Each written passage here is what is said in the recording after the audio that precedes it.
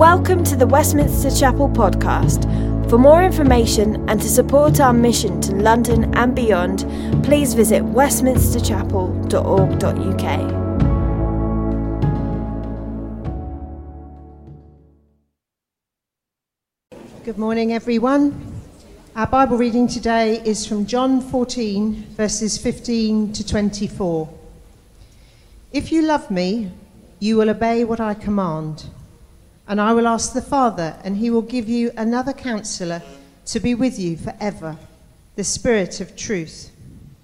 The world cannot accept him because it neither sees him nor knows him, but you know him, for he lives with you and will be in you. I will not leave you as orphans, I will come to you. Before long the world will not see me anymore, but you will see me. Because I live, you also will live. On that day, you will realize that I am in my Father, and you are in me, and I am in you. Whoever has my commands and obeys them, he is the one who loves me. He who loves me will be loved by my Father, and I too will love him and show myself to him. Then Judas, not Judas Iscariot, said, "But Lord, why do you intend to show yourself to us and not to the world?" Jesus replied, "If anyone loves me, he will obey my teaching. My Father will love him, and we will come to him and make our home with him. He who does not love me will not obey my teaching. These words you hear are not my own. They belong to the Father who sent me." Just pray. Lord, we thank you for your word this morning. We thank you that your word is powerful and it speaks deep into our hearts. And we pray, Lord, as the word is unpacked for us, that you'd give us ears to hear and hearts to understand, and that we would put these words into practice. We thank you for your promised Holy Spirit, and we thank you that he's with us this morning and brings all glory to Jesus. Amen.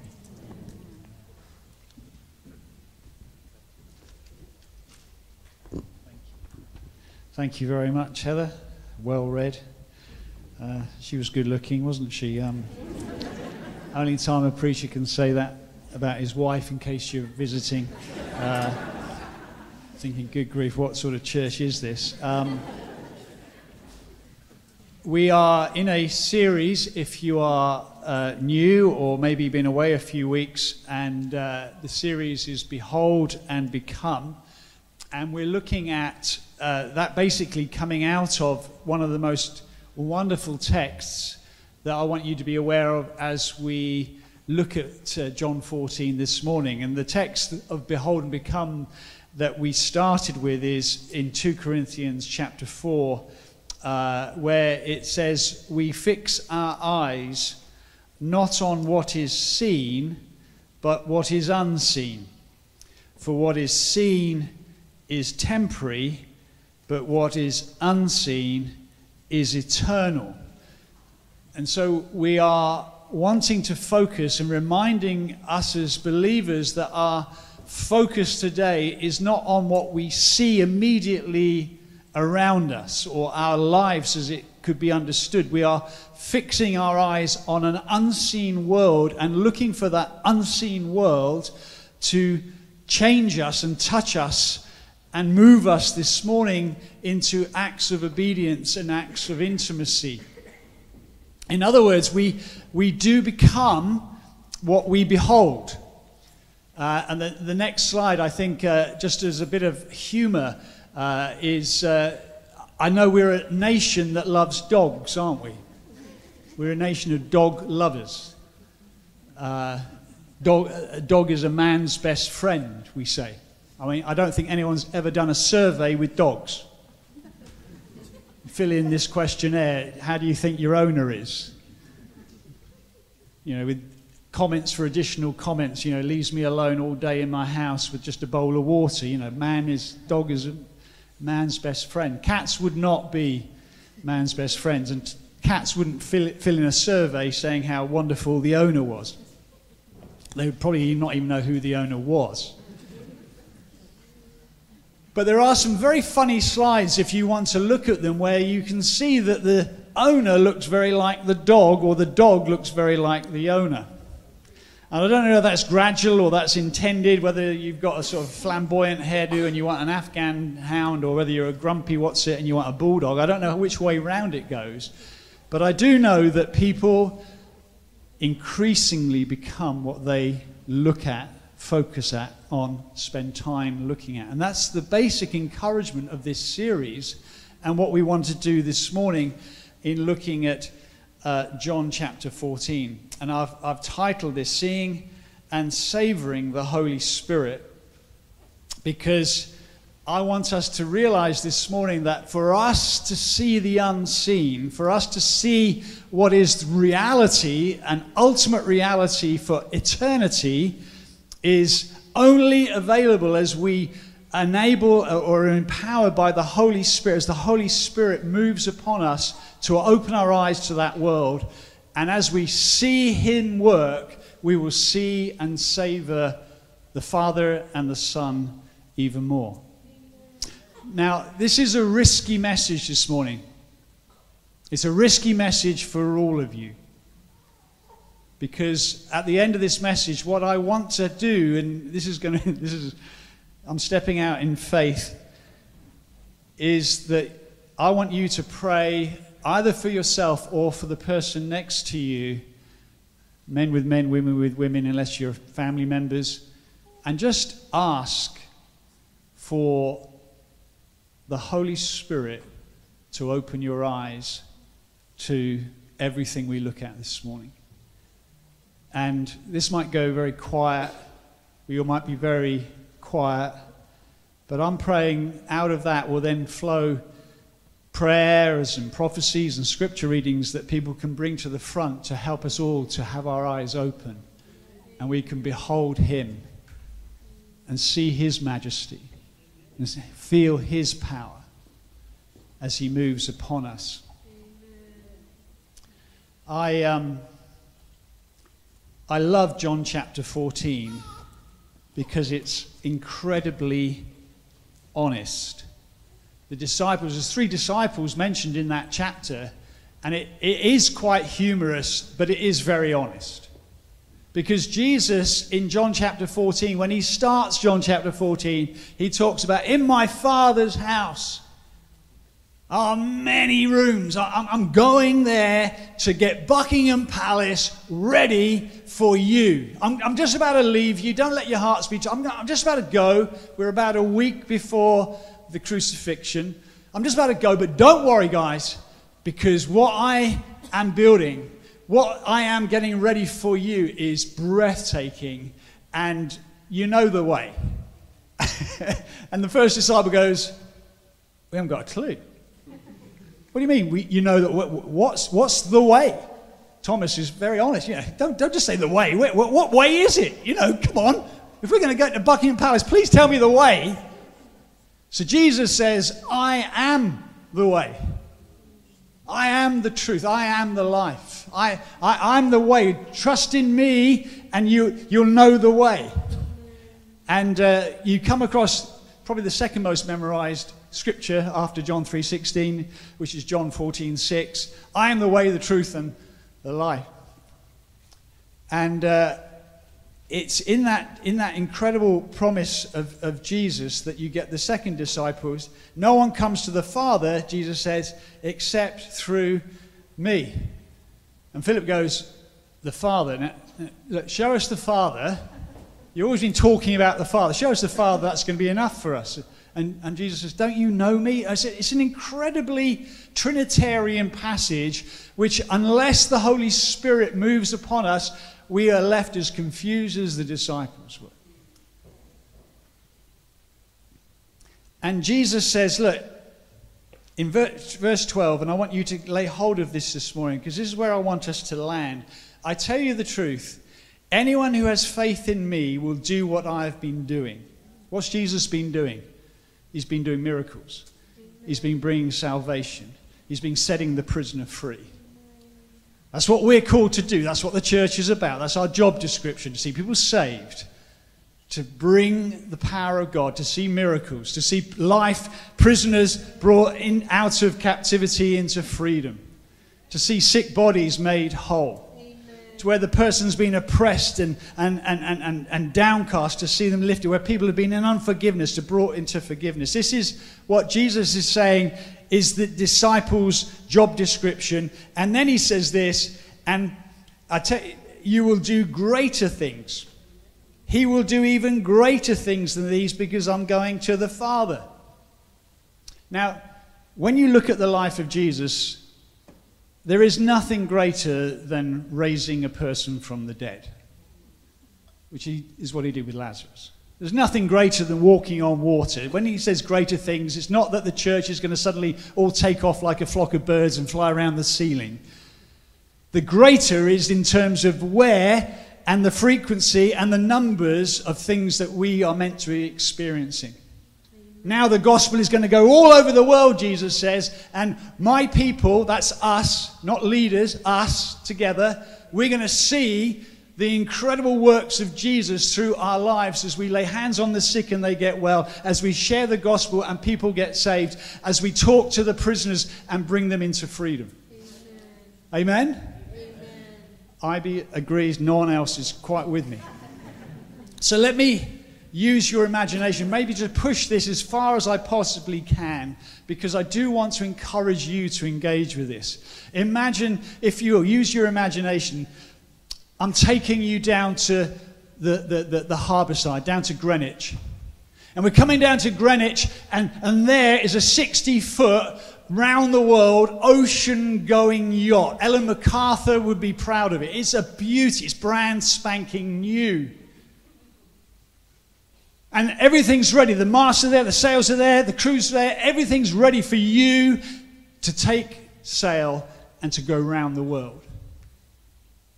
But alongside it is a rowboat. A little tiny rowing boat.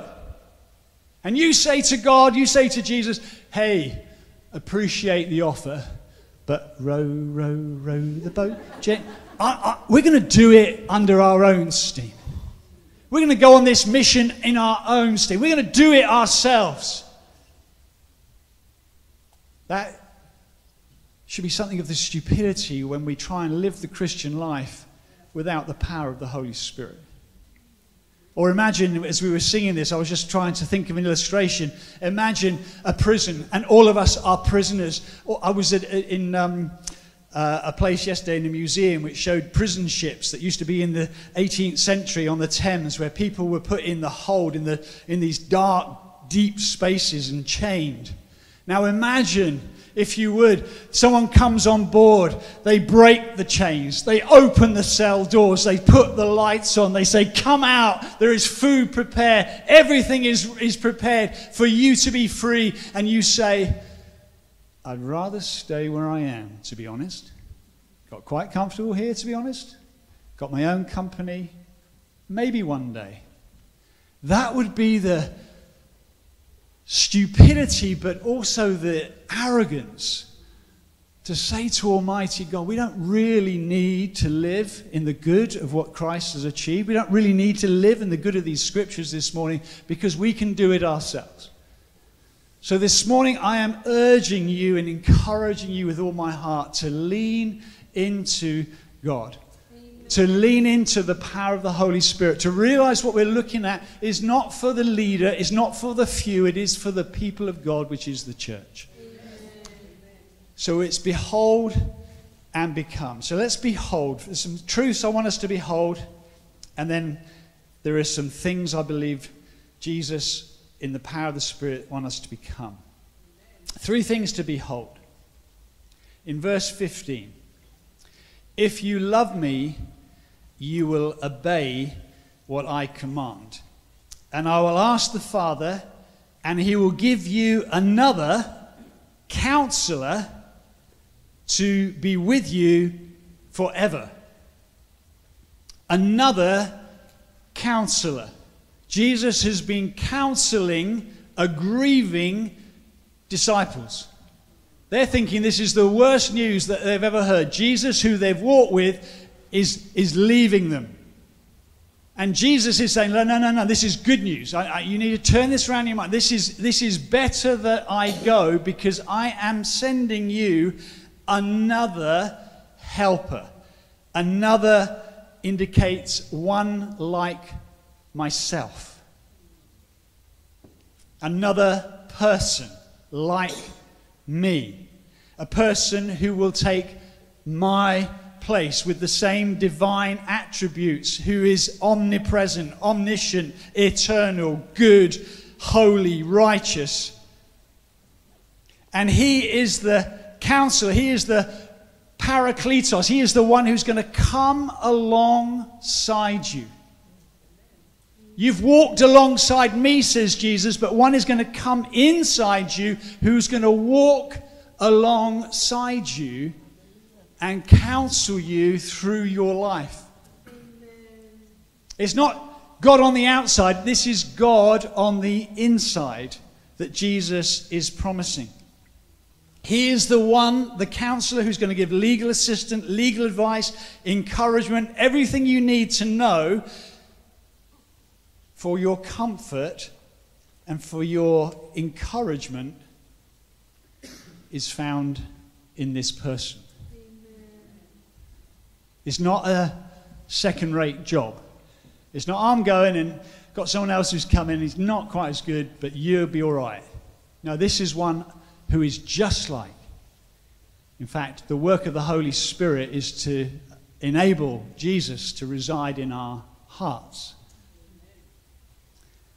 So he's the counselor. We've got to understand when we're looking and saying, Holy Spirit, come, one of the chief things the Holy Spirit will do is counsel us, guide us, come alongside us, encourage us, speak on our behalf, be our defender. But he also, if you follow the next verse, he is called the Spirit of Truth. The Spirit of Truth. I think this is really important. Westminster Chapel is a word and spirit. Reformed and charismatic, some people might call it, church. There are people who are charismatics who will say, all we need is the Holy Spirit to move. Don't worry about Bible teaching. We want the Holy Spirit. Well, that's like saying to Charles Dickens, ignore all your books, I just want to have a coffee with you and chat about football. The Holy Spirit inspired the Bible to be written. It's his book. You don't believe that? 2 Peter 1:21. Men spoke from God as they were carried along by the Holy Spirit. That's how the Bible is written, through the Holy Spirit moving on men. So what is written becomes the inspired, infallible Word of God. So if we want to see Westminster Chapel, the Holy Spirit move amongst us, that's why we make so much of the Bible. And by the way, it's a little thing of me. It's nothing to do with any elder or anything else. I love Christians carrying the Bible. I know you can get it electronically and on the bus and everything else. It's probably handy. But I love it when in a church you hear the rustling of people turning up the Bible reference. Just check out, making sure we're not getting led into error. I love people carrying Bibles. So just have the Word of God. I love. Got Bibles everywhere, beside my bed, in my study, at home, on my coffee table. It's wonderful to be referring constantly. But here's the point. The Bible is truth. Amen.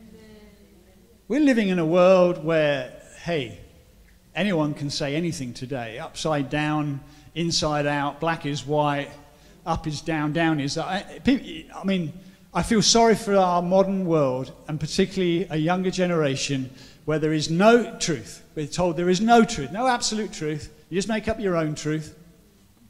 No, Jesus says, this is full of truth. If you look through here, I am truth. Speak to Jesus, and he isn't going to go, hey, boys will be boys. Hey, it doesn't matter what you believe. No, he says, I am truth. You want to line up with Jesus? You line up with truth. You line up with the Bible. The Holy Spirit lines up with truth. Jesus says, I tell you the truth, verse 12. He calls him the Holy Spirit, who he's going to send the Spirit of truth, verse 17. And now, here's an important point. The truth that we hear about in these verses, the truth that we hear about in Scripture, is both relational and experiential. You're all looking vague. What do I mean? Verse 26, the Counselor, the Holy Spirit, whom the Father will send in my name, will teach you all things and remind you of everything I have said. And if you love me, you will obey my teaching. We don't want to be believers that have a head knowledge thinking that faith is about what we know. If we believe it, we live it. So today when we're talking about, actually we're going to apply this because we want to be the sailboat, we want to be full of the Holy Spirit, we want to walk out of prisons, we don't just hear this word, we think, actually I want to be obedient to this word. Amen. I can remember as a young Christian being taught on tithing and thought, I said to the person afterwards, that was wonderful teaching, he said, do you tithe? I said, oh no, good grief. 10% of what I earn, you've got to be kidding. It's like, I could understand the Bible, but I wasn't living in the good of the Bible. If you believe it, you are meant to put it into practice. And in putting it into practice, you're meant to experience it. The Holy Spirit enables us to experience the goodness of the truth of the Word of God. If we don't have the Holy Spirit, we fall into legalism. That's the problem in Galatians 3. Does God give his Spirit and work miracles among you by works of the law or by believing what you heard? Paul is really adamant. If we're to believe what we're hearing this morning, it leads us into a seeking after God for more of the Holy Spirit, opening our hearts wide open and saying, Holy Spirit, would you fill me? Every disciple is called to participate in the relational life of the Godhead. That's what we're called to do. If you were to break into the Godhead from eternity past, you'd find joy, you'd find laughter, you'd find love, you'd find all the wonderful attributes of God. And you and I are not meant to watch, we're meant to dive in, because that's who we've been made. We've been made to participate in the life of God. Thirdly, behold the lover. In verse 23 and 24, if anyone loves me, he will obey my teachings. My Father will love him, and we will come to him and make our home with him. You get this? This is just mind-blowing truth. It's hard to understand the Trinitarian language because you're in me and I'm in you and I'm in the Father and the Father's in you and who's in who and who's in where? Where does it all figure out? But this is the truth. Jesus says, I'm going, but I'm not leaving you as orphans. I'm sending the Holy Spirit, and the Holy Spirit is going to get house ready because I'm going to come and live, me and the Father are going to come and live in your postal address, in your house. That's the promise of this scripture. It's phenomenal, isn't it? John Owen, a Puritan writer, said, imagine walking down the street and seeing two identical houses next to each other. London, it's easy to do, isn't it? Two identical houses next to each other. He says, in one lives the king. In the other, a scoundrel. Outside, they look identical. But enter into one and you're entering into a palace. Because the king lives there. Everything is royal. Everything is his. Everything is beautiful. Walk into the other house and it's a den of thieves. And yet outwardly it looks the same, but inwardly it's completely different. So the believer, you and I, as we walk out on the street now, we look just like anybody else walking up and down the street, but inside us is a palace. Amen. And out inside there maybe just a den of robbers. What makes the difference in the believer's life is the Holy Spirit enabling the Godhead to come and live within us. So if we're to see this, if we're to behold this and spend time looking at this, what do we become? I'm going to finish just with two things that we need to become, and that's what I want us. This is how I want us to pray for each other. Pray firstly that we will be becoming obedient. Verse 15, if you love me, you will obey what I command. You've all heard about the 5 love languages, and There's books written on the 5 love languages, and my birthday's coming out, so just to mention gifts is one of them, Heather. Just so you know, gifts. Touch is another one, Heather, just if you want to put 2 down. Everyone's got one. Word of affirmation, quality time, gifts, acts of service. The love language of heaven is obedience. Do you get that? The love language of heaven is obedience, not knowledge. How much do you understand the Bible? I'll tell you what, I've got a PhD. I'm a real clever clogs. Irrelevant. You can be saved a week and you can know more than someone with a PhD in theology. The love language of heaven is obedience. So what we do, how we take the word of God and live it, is what pleases God. Believing and obedient. So as you pray for each other, you pray, God, let my brother, let my sister be a person who hears the word of God and in a very short period of time puts it into practice. Amen. He is like a wise man who builds his house upon the rock. Jesus commands that we love one another. There are 2 great commands of the New Testament. The command of the Great Commission and the Great Commandment.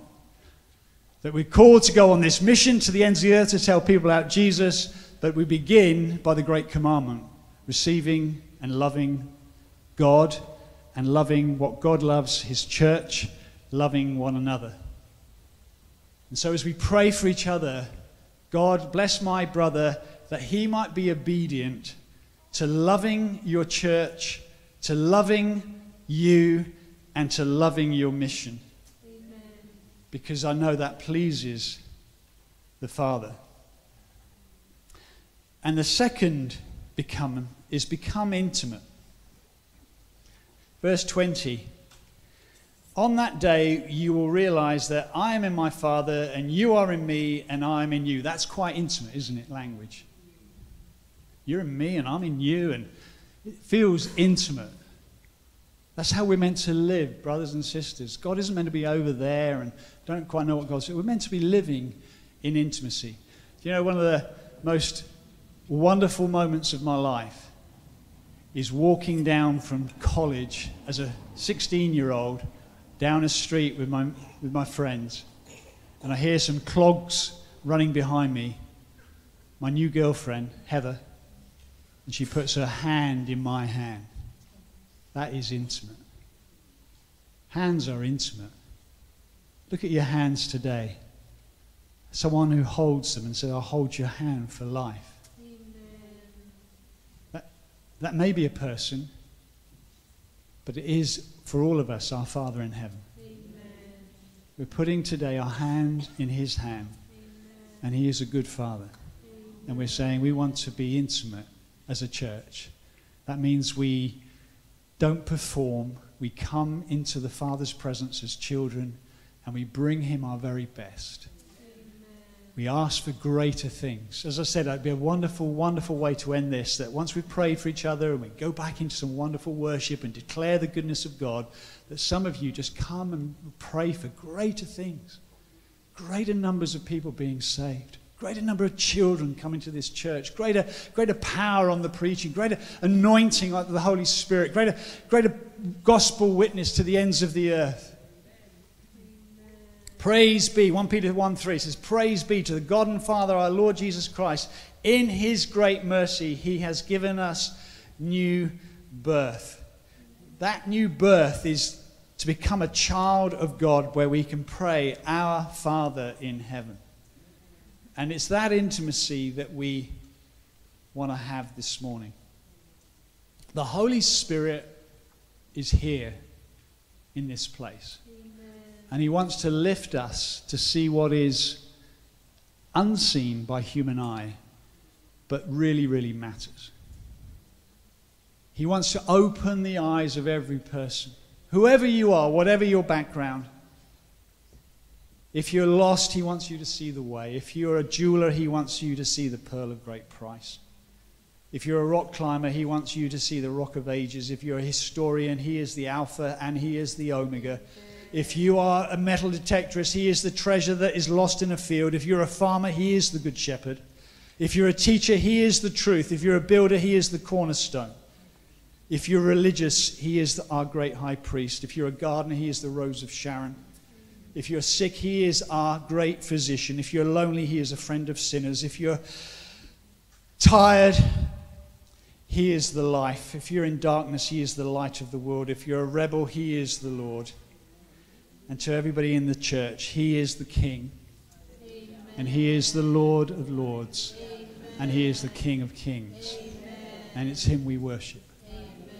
So I'd love us to just pray, God, let my brother, my sister know you more. Would you fill them with your Holy Spirit? Would you enable us to see there are greater things yet to come? And would you help them to be obedient to everything that you've been speaking to them this morning? Can you do that for me? And if you don't know anybody, you feel a bit alone, just pray it for yourself. Pray it for yourself. There'll be other ministry times to pray. It may be 3, but don't get any bigger than 3, because otherwise it all becomes too long. But why don't you stand? I'm going to pray for you, and then you're going to try and put this word into practice. Lord Jesus, we thank you that you are the King. We thank you you've revealed to us the Father who invites children to come into his presence with joy. Thank you, Holy Spirit. You have put us in Christ. You've opened our eyes to see the truth. And now we are in Christ, and the Father is in us, and the Spirit and the Son live in us. Lord, wonderful, intimate language. I pray for intimacy with you for everyone in this place. Anyone who doesn't know you, God, save them today. May they know Almighty God coming to live within them. And Lord, for every one of us, we do say greater things are yet to come. There's got to be more than this, Lord, in terms of our own intimacy, but also in terms of the power, the miracles, the deliverance, the setting people free, and the mission. And so I pray for faith as we pray for each other. I pray there be a real holy hubbub of intercession, blessing one another in the name of Jesus, that we might know this morning, might know the intimacy of the Father, Son, and Holy Spirit. We might know joy today in our circumstances, and we might know the power of God rescuing us from the control of the evil one. So Lord, these prayers are not empty prayers on empty heads. These prayers matter. So give us faith. Build this church as we pray for one another, I pray. In Jesus' name. Amen. Amen. Now please